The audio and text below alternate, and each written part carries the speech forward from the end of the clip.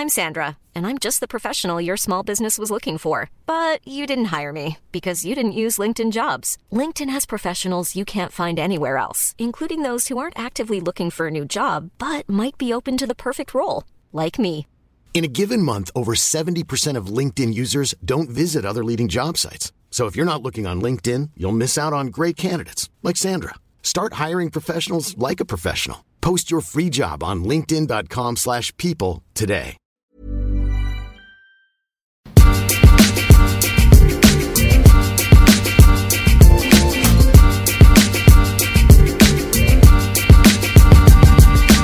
Hello and welcome back to the FPL Roundtable, the only fantasy Premier League show that guarantees that you might learn something about fantasy probably. And not only any kind of fantasy, this is still part of our 4-episode run where we're sponsored by Playtoga.com, so you're going to learn more about draft fantasy, which is especially pertinent today. We won't get into why, because I don't want to talk about rival games on somebody's dime.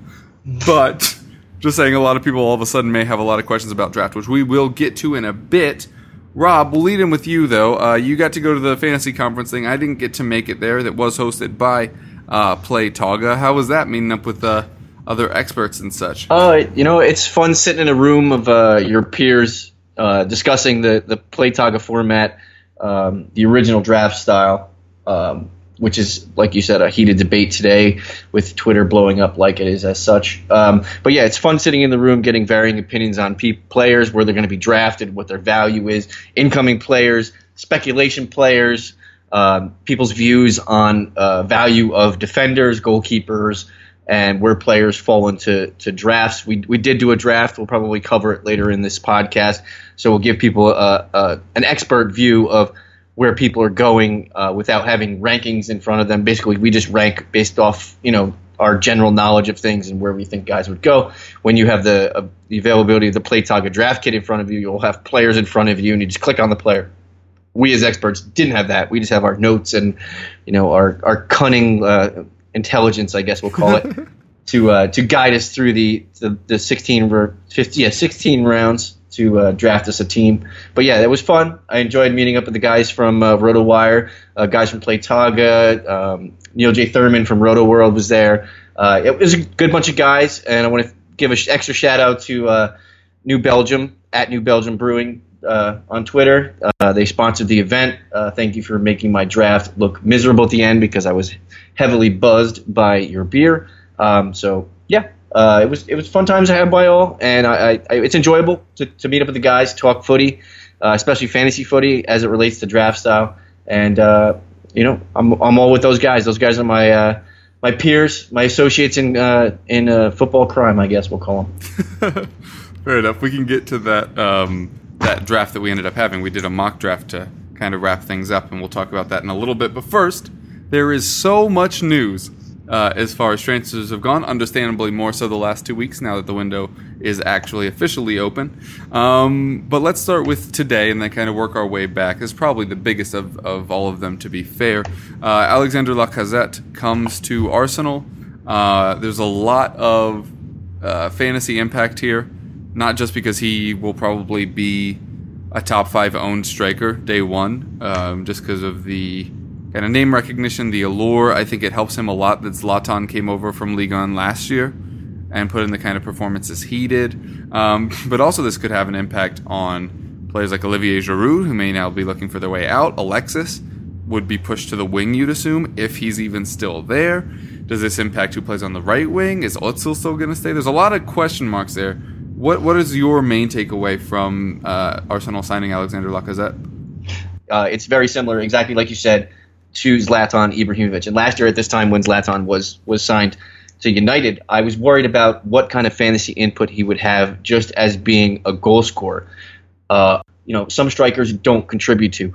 Lacazette, he's going to have questions. Of course, people are going to buy into it because A, he plays for Arsenal, B, he's got a bigger name, and C, the forward rankings basically fall off a cliff after like the top 7. For trust-wise, I mean, he's got a name that you could buy into. Arsenal's going to score some goals. He does have a ton of talent around him. The only thing I worry about is his goals in play.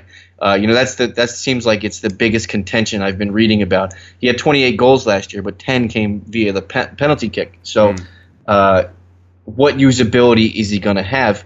Is Arsenal going to be more of a scorer than he was coming from in League One?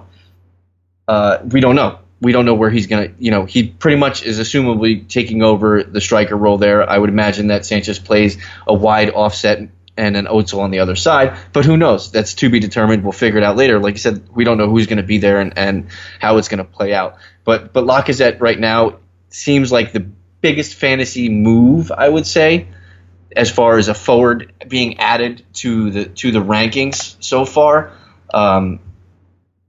So basically, when we get to the draft in a little bit, he did go pretty early, and he went in the top 15 picks. Yeah. So that is something, or top 17 picks. I'm sorry, but that's something that has implications already, because we were kind of going based off what we may not know, and just kind of as I put up quotes, experts trying to assume where people went, and I did that as well in round 2 because the fantasy implications of all these transfer rumors and people being brought in, like the Lacazettes, like the rumors surrounding Romelu Lukaku now, where he's going to end up. It kind of causes a waterfall effect of, well, if he goes here, who goes to Everton? If he goes there, what happens at United? If he goes there, who plays up top at Chelsea? Right. So it's kind of a waterfall effect. And now that you take a big name and like Lacazette and you put him for a high scoring team like Arsenal, it's definitely a boon to the fantasy rankings. And it definitely, I'm not saying it elongates the forward ranks at all, but it definitely strengthens them a little bit towards the top. Yeah, which is definitely needed, because we've already mentioned Ibrahimovic, but the fact that you're taking away one of the top 5 strikers from the game last year left a huge void, and obviously Lacazette could fill that role, especially in ownership. Another club that's done a lot of stuff already, we've already talked about 3 of their signings, I think. 2 more happened on Monday for Everton. Ramirez became official, and they've also now signed Michael Keane, who is a very good center back, who I talked about a lot last year when he was at Burnley for all those home games, which are the only times they could keep clean sheets or win matches. Which one of these are you more excited about? Which is it? Keane or Sandro? You know what? I'd probably like I said, the forward ranks are. Sandro only becomes a significant piece if Lukaku does move on. I think Sandro's a secondary striker there. I think he's a depth piece in normal play if Lukaku remains. If Lukaku's gone, Sandro probably moves into the top 10 of strikers, because I can't picture him playing next to Lukaku very often. I think that doesn't fit their style. That's just me looking at what Everton has on paper right now. Michael Keane, like you said, is a useful piece in the defense. Anybody hoping that Phil Jagielka had any fantasy value can now just wash it down the toilet. I think that Everton has completely made over their team and brought in pieces that not only will help them now, but with age, Sandro being the age he is, Michael Keane being the age that he is, I think they're setting themselves up for the years to come, which is good to be a Toffees fan if you're looking for, actual soccer usefulness, not just fantasy usefulness. I believe Kane finished in Michael Keane. Keane. Why did I say Kane? I want to say I'm going to call Harry Kane next. Michael Keane, he scored in the top. I believe he was in the top 16 overall in Targa scoring last year for a surprise Burnley squad that had 3 guys in the top 25 in overall scoring. So I think he's going to bring enough defensive metrics to this Play Targa scoring format that he'll probably be not drafted where he'll probably score, but drafted at a discount enough that he won't hurt your team, if that makes any sense. You know what I'm talking about, because it's draft style. Defenders go at weird paces, especially towards the later rounds. But he's definitely going to be he's definitely a draftable piece now, and he's probably I'd say you'd probably draft him where you're drafting probably Seamus Coleman. Oh, because of that 2-month discount. Yeah. Yeah. That makes sense. I assume that we both think that Keane's basically going to walk into that job. I mean, they do still have Bunis Mori there. Holgate's a little too young, but Ashley Williams. Right. And Jagielka's still there as well. Who randomly he had 4 goals the last 6 weeks of the season. Yeah, he was a scoring machine. But yeah, I think Keane wins that job. Yeah, I do. I do as well. Yeah. Week 1? Maybe. Okay. But if they go with the youth and the guys that win in practice, I think Keane can beat out what they're looking for, because I think Everton are looking for athletic players, and I think that's what they're doing in the offseason. I think they're bringing in players that are very athletic and have youth on their side. Clausen is a very athletic guy. Pickford is a very athletic goalie. Keane we saw what he was last year. Sandro Ramirez is a young, striker from Malaga last year. He put up phenomenal numbers as a 21-year-old. So they're expecting big things from going in and spending some money on some youth. And like I said, if you're an Everton fan in real life or in fantasy, there's a lot of pieces to invest in there. Yeah. Lastly, Huddersfield have signed just about all of the players.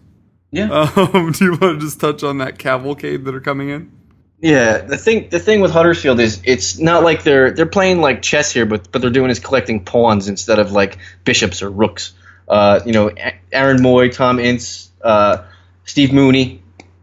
There's a ton. Danny Williams. There's a ton of guys that are useful pieces, and definitely improves them on the pitch.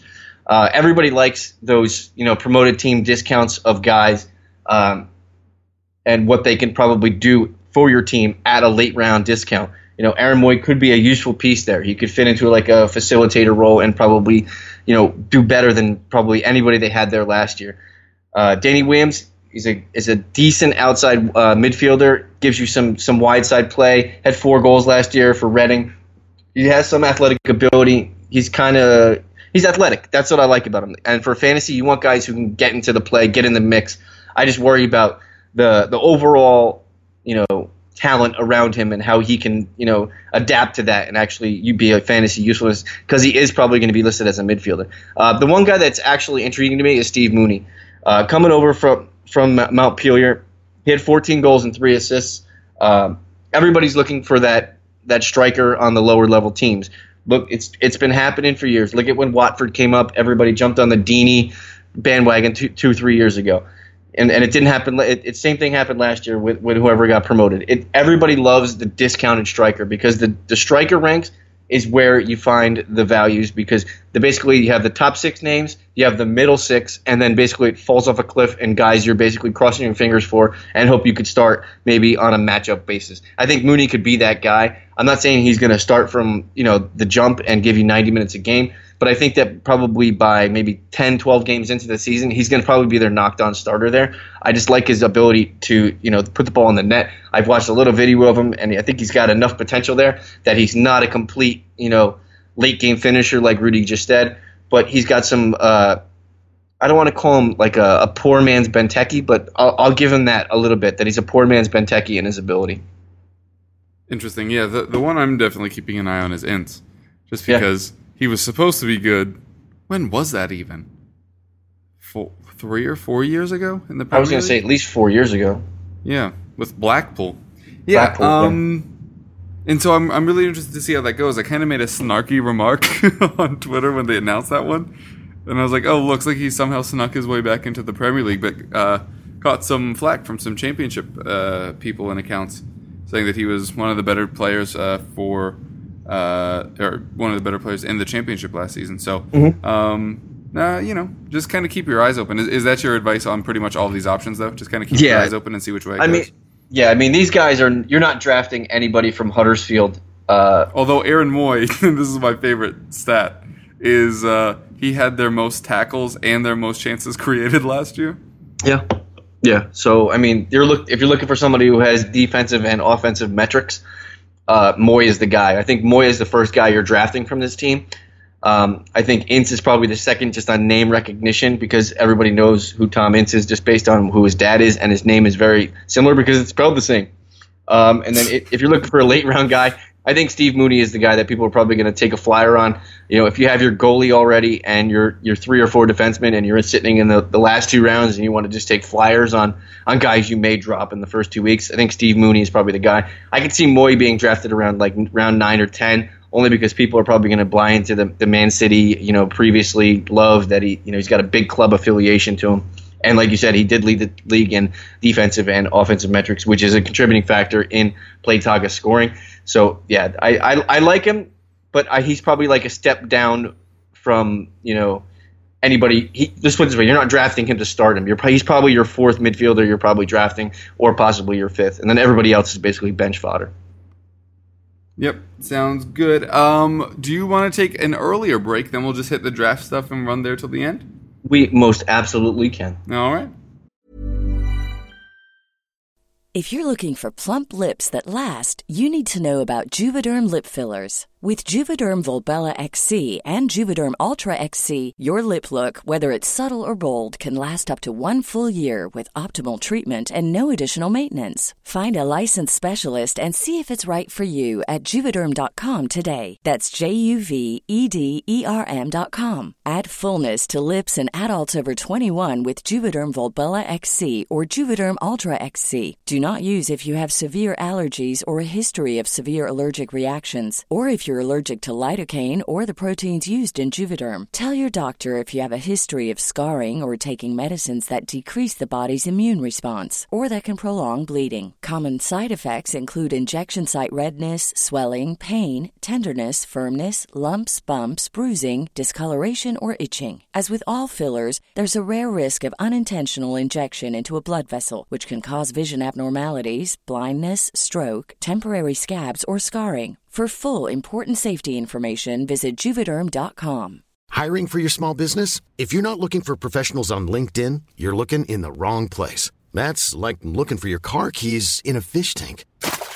LinkedIn helps you hire professionals you can't find anywhere else, even those who aren't actively searching for a new job but might be open to the perfect role. In a given month, over 70% of LinkedIn users don't even visit other leading job sites. So start looking in the right place. With LinkedIn, you can hire professionals like a professional. Post your free job on linkedin.com/people today. And we are back. Hope you enjoyed your early break in the show. Now we're going to talk about the draft that we did have, the experts draft with Taga and who was the brewery that did stuff? New Belgium. Yeah, they make fat tire. Oh, right, yeah. So we all did a big old draft, and so we're gonna go through it a little bit and then talk about maybe picks that we made, strategies we were employing, etc. You want to just lead in with what your thoughts were heading into this one? Yeah, my biggest concern was how positions were going to break down. I know I'm speaking about it ad nauseum here, but anybody who's done a draft already, and they know the conundrum that happens once you get probably midway through the first round, you go, wait, what happened to all the forwards? It was no different in this draft. Basically, by pick 18, I believe Benteke was off the board. So that's basically the top 8 are off the board already. In the first 2 rounds, 5 forwards, 5 midfielders. Same thing in the second round, 5 forwards, 5 midfielders. And then it starts matriculating down. Round 3, there were 7 midfielders, 3 forwards. So basically, the draft attack now is you need a forward in the first 3 rounds, or you're in a ton of trouble. If you're going into round 4 and like this draft, if you're going in with Troy Deeney as the best striker on the board, you may be in a little bit of trouble. I know Sandro did get taken after him. These results are posted somewhere on the Playtaga Twitter account, so if you do want to go look at them, you probably can go look at them and search for that product. But I'm just running it off. Like I said, we're talking about draft strategy this week for the Playtaga game. We just had the expert draft.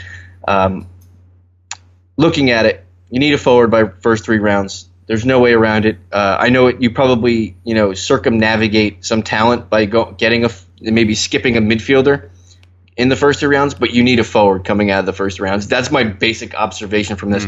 And everybody in the room to put like a clear demarcation point for people, who is the worst forward that could be your first forward? Does that make sense? I would probably say Deeney is the last guy, and he was I think he's the 13th off the board or 11th off forwards. The board. Yeah, it was round 4. 5-5-3. He was the 14th. He's the 14th striker off the board. Yeah. So I mean that includes players like Alexis Sanchez, who people, if you haven't played the format, does qualify as a forward, and there are other options in there that do qualify as forwards. Firmino is a forward. Jesus.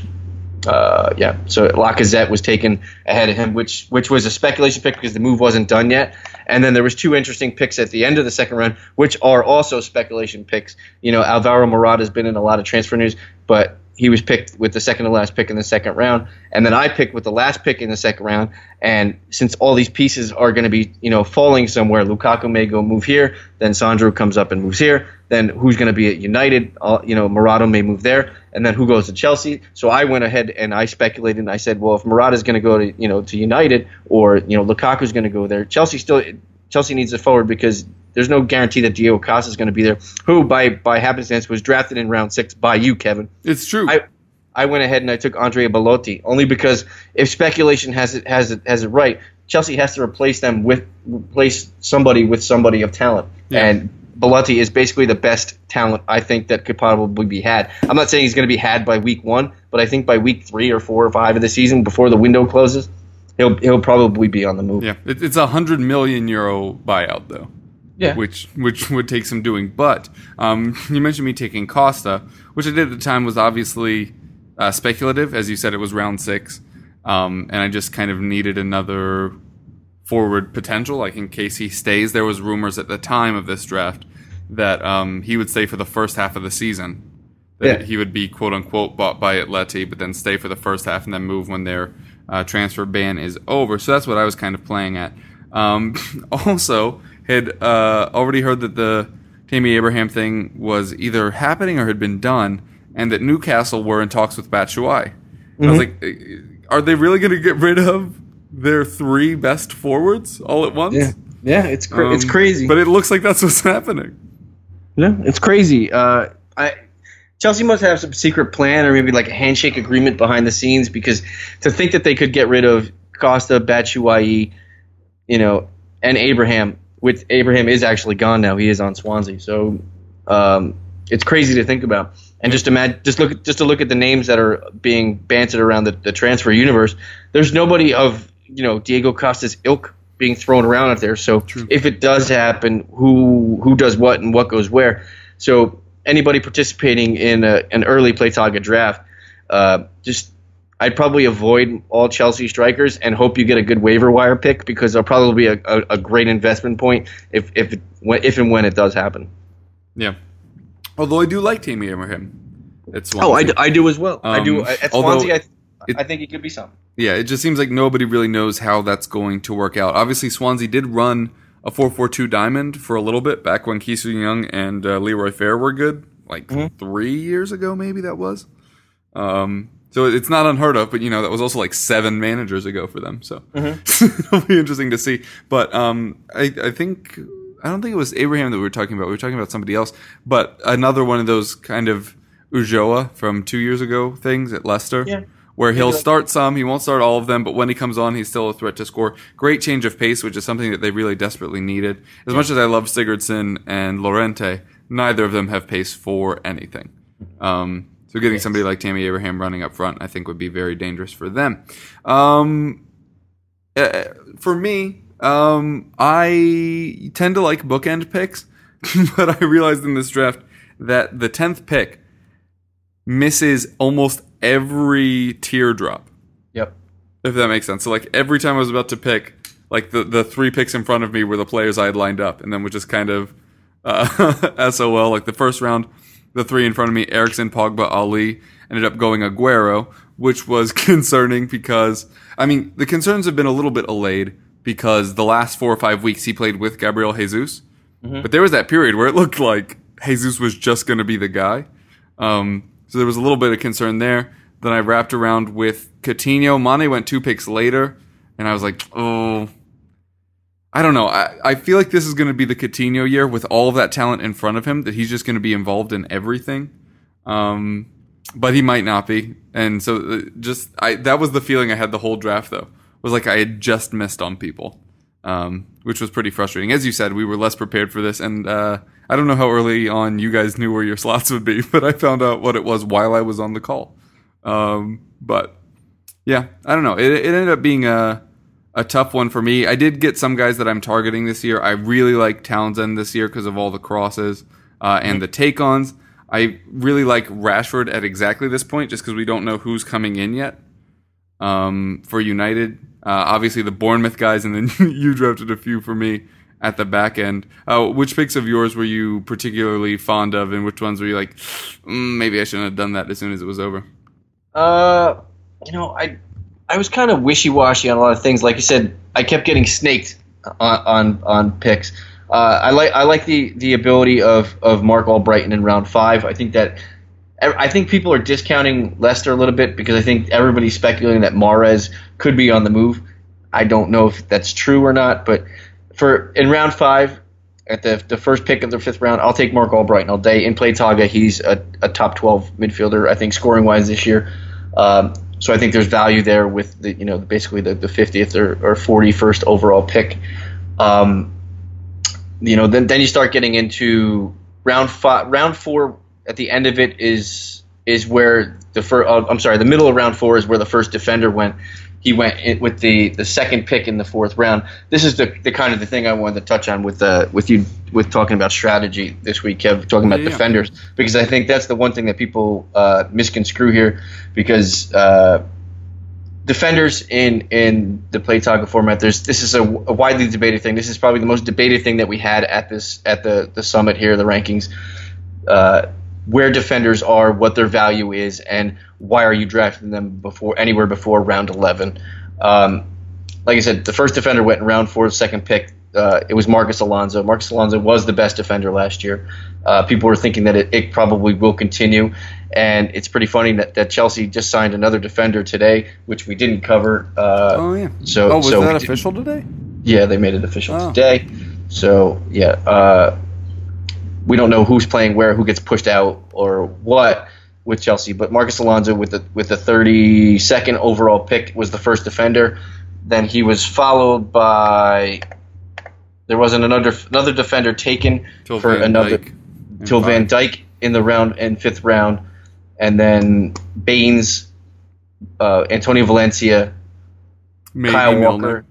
Walker, maybe Milner, Kyle Walker, Cesar Azpilicueta, and then I didn't take my first defender until round 7, where I took Eric Bailly. This is also a really good thing to bring up on, is for people that aren't used to drafts, there will constantly be runs when a position goes first.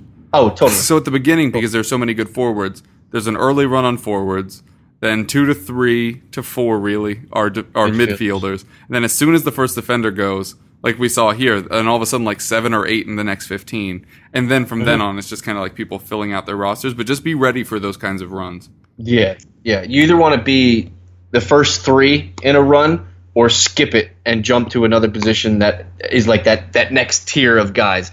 So basically, if the top 5 defenders all go in front of you and, your choices are, Hector Bellerin or Jan Vertonghen, but you can have a midfielder, in the same vicinity, I would probably jump to the midfielder, because the defenders are always going to be there value-wise late in the draft, because, like I said, people have a differing opinion on defenders, but there is value in defenders late because of the variance of scoring and the additional scoring categories that aid defenders in the Playtaga format. So, Kevin, are you in the same conundrum that you can wait for a defense in a Taga draft, or are you one of the guys who just basically takes best available at that time? And if the defender is the best available, you're taking that pick? So it's interesting. We've talked about this in the past. The kind of evolution of Taga. The first year, defenders were way overemphasized, where their goals and assists were worth like too much. And so like that first year, I just went, who would it have been? I don't remember, but I just basically took whoever the top 5 defenders were in goals scored the previous year, and it worked out really well. This year, not so much. And I do agree with you strategy-wise, but I do wonder how much of that is just specifically the players, because you do have Marcos Alonso, who last year was obviously very threatening. There were some weeks he was on free kicks, scored goals, had assists, but there's also rumors that maybe Alexandro comes in. So that kind of kills him. You have a player like Kyle Walker, who was top 5 in every format last year. Is he staying? Is he moving? Is it going to be Kieran Trippier? And then you have Azpilicueta, who ranked very highly in leagues that emphasize clean sheets. Is he going to play as a wingback? Is he going to be a center back again? I just think that this year is unique in that Antonio Valencia didn't play 8 of the last 10 matches. All of the high-profile, high-scoring defenders have question marks coming into this year. So I don't know if every year I would like to leave defenders as late as the last 6 rounds, but I think this year you certainly can. Mm-hmm. Yeah, I totally. I mean, like I'm on the fence. I'm a big draft guy, so I either look for team need first or value on the board. I don't hesitate to take a defender in the mid rounds 6, 7. If there's value there, I'm taking it. Yeah. If Van Dijk was there in round 6, I probably would have taken him and then foregone taking Bailly at 7. But when you start off your draft, like you said, you basically need to go forward, midfielder, forward, midfield, forward in your first 3 picks. It's kind of equating to fantasy football, American football. There's differing styles. People are 2RB, stuff like that. Yeah, staunch on going wide receiver, running back, or some people are still with the running back, wide receiver. It's the same thing here. But basically, you're looking for value at position, and for value at position, you basically want to come out of the first round with forward, midfield, based on talent level and how the players and picks fall to you. Playtaga gives you all the tools in the shed, and go look at their draft kit before you do anything with a draft. Read up on everybody. They have all the rankings there, done by John Wallen at Fantasy Gaffer on Twitter. If you have a question, shoot it to him on Twitter. He'll be glad to answer it. But the rankings are there. You may not agree with it, and that's you're right, because that's the way rankings are supposed to be done. If you wanted your own rankings, you'll make your own. But they give you the tools, they give you the ranks of players and how they should go. But when you do open the draft room, you'll have the players in front of you. You'll see what they did last year, their stats, how many points they did, and such, so you can make a comparable, on-site analysis of what you want to do. But yeah, so draft's supposed to be fun. This draft was very fun, varying opinions on things, but just make sure by round 4 you have two wide receivers, two forwards and 2 midfielders. That's the basic draft advice that I can give anybody. I know this show is about strategy here, so that's my basic advice. And my other basic advice is don't draft based on filling positions, based on I would probably say ability to fill your roster with starters. And it goes back to what I said in last week's podcast. Pick a format, attacking what you want to do, whether it be a 3-4-2 or a 4-4-2 or a 3-5, whatever you want to, whatever roster or starting lineup you want to do. Go into that draft after the first 3 picks, knowing that you're going to be like, all right, I have Harry Kane. All right, in round 2, I got Christian Benteke. So I'm probably going to start at least 2 forwards. So draft accordingly to that. And so if the value is there and you find more value in midfielders your next couple picks, then go ahead and attack that route, and then go play a 3-5-3 or whatever the available 3-4-3, and base your team on that. Go into it knowing that you want to start your teams playing a certain formation on the pitch.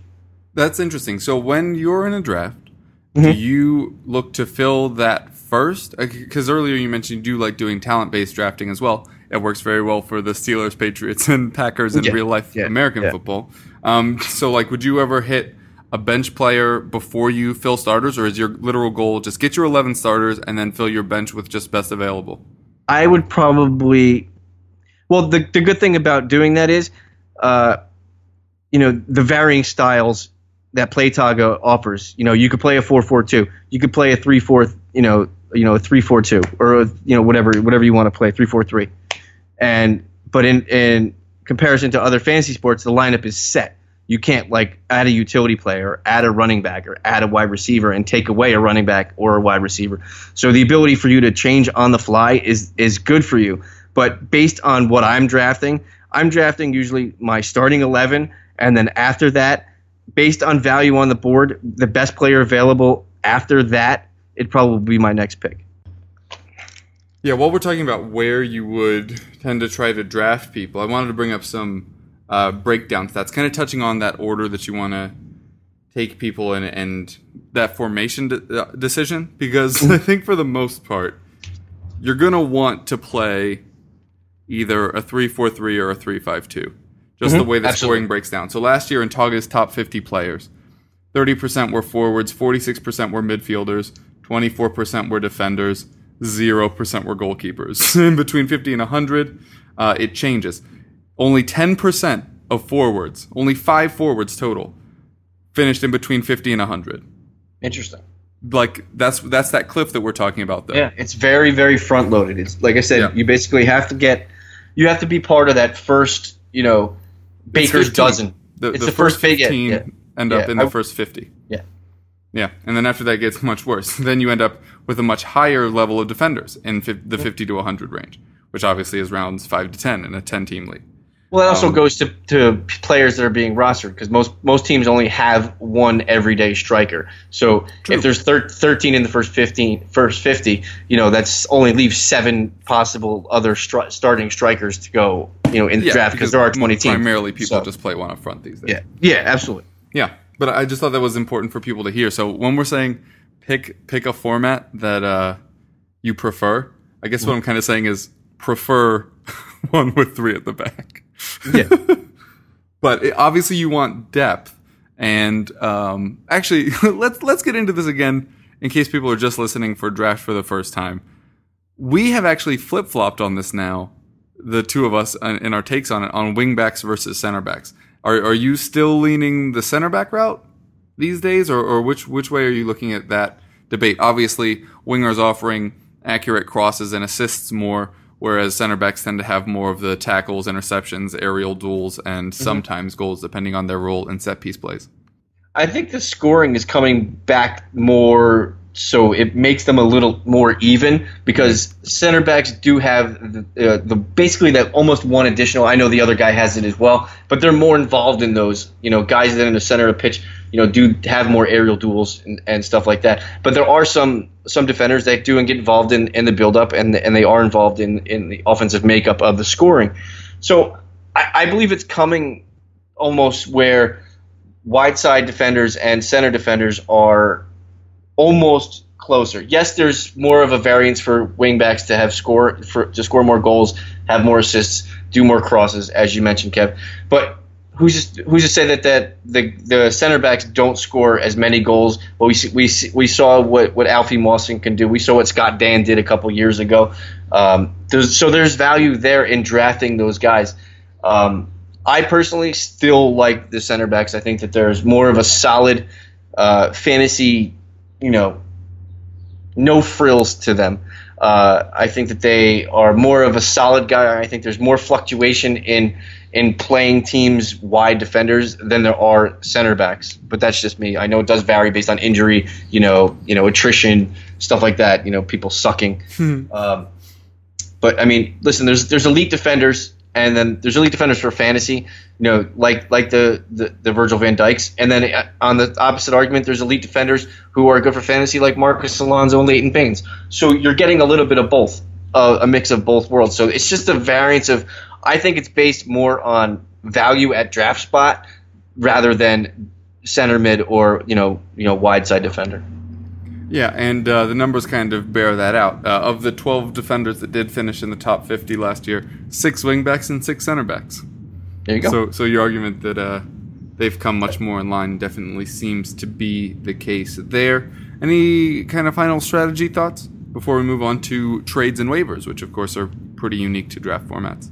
No, I mean, if you're setting up a draft on PlayTalk, try to do it as late into the season as possible.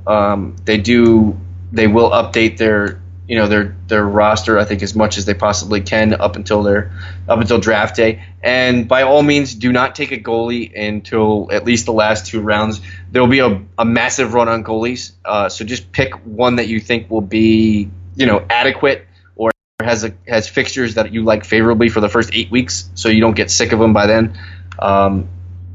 And yeah, I mean, just like I said, don't draft more. Don't go crazy drafting defenders because I think that, as Kevin mentioned, with the rankings in the top 100, top 50, there's no value there. I think that they all basically plateau at probably you have, like I said, you have the outliers in Marcus Alonso, and then you drop, and Virgil van Dijk is only projected, I think, probably to have right around what everybody else is going to have, within 20 to 40 points. Mm-hmm. So I mean, there's a plateau there for defenders. So don't go crazy drafting extra defenders. Draft the goalie late. Go in having a mindset after your first 3 picks of what you want to do with your team, whether it be a 4-4-2, whether it be a 3-5-2 after your first 3 picks. Yeah, fair enough. All right. Well, we wanted to wrap up talking about trades and waivers because obviously neither of them exist in the official game for now. ... Until dun dun dun. Until the end times. But let's start with trading because not only is it a foreign fantasy concept to a lot of the British FPL fans, it may be a foreign sports concept. Yeah, absolutely. So obviously it's difficult. Sometimes there are swap deals. They don't happen often. Weirdly, Tottenham have been in a couple. There was the Sigurdsson for Vorm and Ben Davis flop that we did. I feel like there was one more that I'm missing. Oh, the Nkudu for NG, literally last summer. So it does happen, but usually why it doesn't happen in the Premier League is it's hard to reach that level of... It's hard for teams to reach similar valuations of their own players and similar valuations of the opposite team's players to make something work. And the pay structure in the Premier League is different than any other sport. Also true. So, guidelines for trading in the Premier League, in the Togo format, is what's your weakness? I feel like that's a very important question to ask yourself in any fantasy game that you're ever playing, even if it's other sports. Is just constantly evaluate what your weakest position is. Then see if you have a super surplus position and if you can make something work linearly. Just at its root, I think that's the main point of trading. How you do it is based on you. What would be your approach, Rob? Let's say that we had our two teams right now. Do you have it up still? Yeah. From the mock? Yep. Okay, so who's somebody that ended up on my team that you would be interested in? I'd probably be interested in if it didn't take away from your team. I know you're kind of weak on striker because Diego Costa is basically not going to be there. Yeah, so I mean, I wouldn't go in there and raid. I'd probably look at a defender because you do have a good defensive metric there with Adam Smith, Michael Keane, Charlie Daniels. Those are three guys that I've mentioned and Toby several times and Toby. Yeah. So you do have a fourth defender there where I only drafted three. I'd probably look at probably trading for Adam Smith, and based on my team, I'd probably offer you like Ademola Lookman, and you probably would take it. I probably would not take Lookman, but I would be willing to do something like Smith and somebody like Smith and J-Rod for IU or something along those lines. Yeah. Oh, yeah, right. And that's another thing is you can package things. Yeah, you can do 2-for-1s, and then the player who's receiving the extra player, they have to conform that onto the roster limits and just drop an additional player. Right. Yeah. So trading is fun. It's not vital because you don't need to trade to stay active. I think in the couple years that I've been playing Playtaga in the expert leagues and the other leagues that I just knock around for fun, I've only seen like 2 or 3 trades done every year, and it's the way the waiver system is and the amount of players that are on there, because there's usually only 10 or 12 teams. Every team has 16 players. That's 176 players ish, somewhere in that. Somewhere in there. Some 170 players. So basically, every team starts 11 times 20. That's 220 players. So there's usually an additional 60 players on the waiver wire, not including injury replacements and new transfers in, which ties into the waivers in a little bit. We'll talk about. So the way the waivers is formatted, I think that it limits the trading because I think there's always a piece on the waivers that will aid your roster rather than try to trade your assets, which everyone values more greatly than everybody else. Yeah, the replacement level is high in this league. Very, very much so. The replacement level to replace a player is far better than any other sport because there's basically fantasy halves, and basically there's probably 8 teams that are probably almost all their starting 11 will get drafted from, and then there's everybody else will get drafted from the lower level teams, maybe like 2 or 3 from each team, 4 from each team, based on forwards, midfielders of use, just things like that. But like last year, I got to pick up Son and Josh King. I'm sure you had guys like that. Yeah, I picked up. I'm trying to remember who I picked up, but I definitely picked up some useful pieces. And especially, I picked up a Phobe at the right time when he scored 2 goals. It's all a matter of picking up the right waiver guy. Matchups and everything like that. Yeah, absolutely. Everything on the waiver wire is based on matchups and need. Injuries do happen. So if you're not familiar with the waivers, basically what you have to do is you don't have to allocate money to transfer in and transfer out. It's just basically a straight swap of you can either trade. If you need a defender for the week because you have injuries and you don't have anybody on your bench that you trust, you can just trade. You could drop anybody on your roster that you want to and bring in a defender. You don't have to do a straight defender for defender swap. So if you need a midfielder, you can drop a defender, midfielder, forward. Forward, you can drop a defender, midfielder. Or if you have an extra goalie, which is the dumbest thing ever, you don't need two goalies. Unless one's hurt for a couple weeks, or if there's an international break, or not an international break, but blanks, or of course, yeah. But you don't want to carry two keepers throughout the year. No. Yeah. So, I mean, the way the waivers are structured in a draft style, I think it's more conducive for roster flow because you don't have to make a straight defender for defender swap and there's no money involved in it. You don't have to make a midfielder swap. You don't have to make a forward swap. If there's a better asset on the waiver wire and you're short and you already have two forwards on your bench and you're like there's a good value on the waiver wire, you could pick up another forward and add them to your team as long as you have the minimum required, 3 defenders on your team. That's basically all you need to fill your roster. So yeah. I think it's important for us also to point out the difference between free agency and waivers. So free agency is largely what we've been talking about thus far, that if you need a player, you go and pick one up. I think waivers clear Tuesdays now. I think it used to be Thursdays. Yeah, it used to be I think it's Tuesdays. Yeah. So basically what waivers are is once all the matches have been played, well, actually, I think in Togo, once any matches have been played. I think it's the first. Yeah, it's first game. Then all players lock on whatever team they're on, or whichever players have not been picked up that week. So they are now on what's called waivers, and I think they do reverse order of standings to start with. Yeah, they go reverse order. Right. So basically, the team that's in first place will have the 10th waiver, and the team that's in 10th place will have the first waiver, meaning that if the team that's in last, the first waiver, puts in a bid, and the team that's in 7th puts in a bid, they'd be the 3rd or 4th waiver. The person who has the higher priority number, and by higher, I guess I mean lower, the closest to 1, is going to be the one that gets to pick up that player, as opposed to free agency where, so I think it's yellow and green on their page. So if it's a waiver, they won't be added to your team immediately. It has to run through that process. And then starting Wednesday, you can check for any free agents, and then you can make the move immediately without it having to run through anybody else's bids to see what's happening. Yeah. Can you say that more succinctly? Because I just said that very rambly.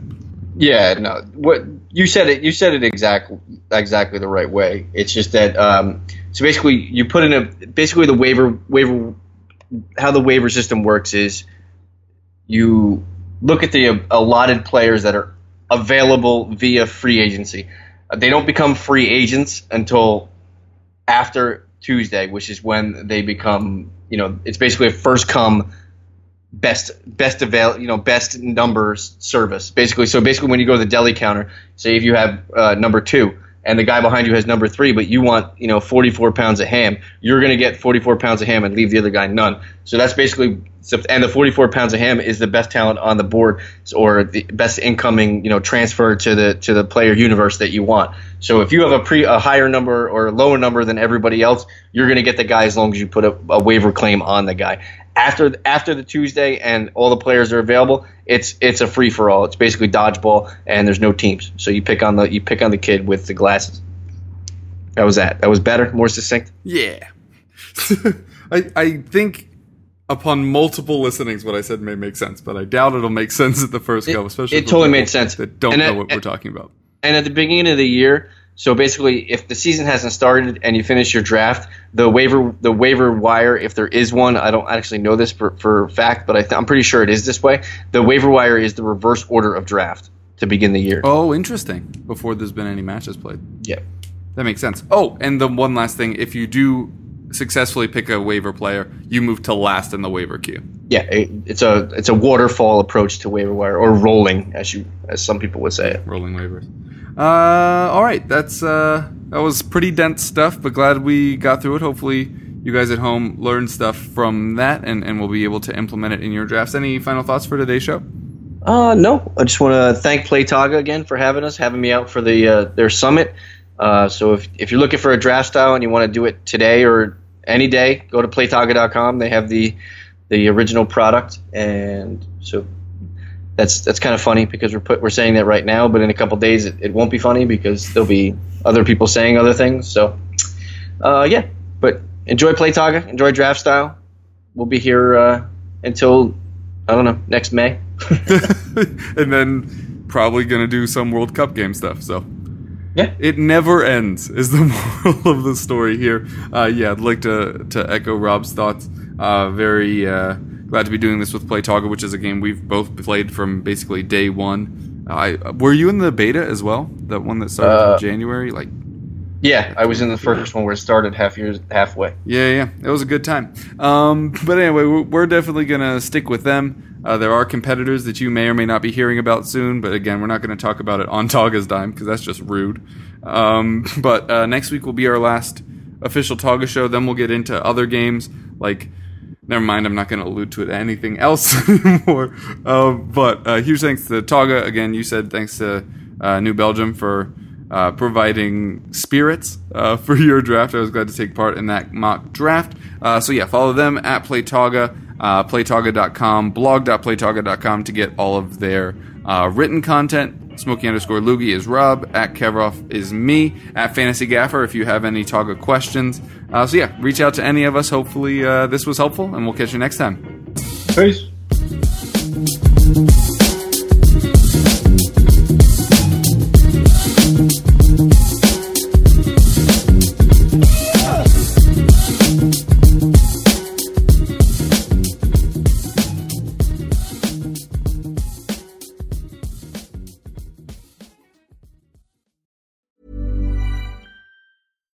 Here's a cool fact. A crocodile can't stick out its tongue. Another cool fact, you can get short-term health insurance for a month or just under a year in some states. United Healthcare short-term insurance plans are designed for people who are between jobs, coming off their parents' plan, or turning a side hustle into a full-time gig. Underwritten by Golden Rule Insurance Company, they offer flexible, budget-friendly coverage with access to a nationwide network of doctors and hospitals. Get more cool facts about United Healthcare short-term plans at uh1.com.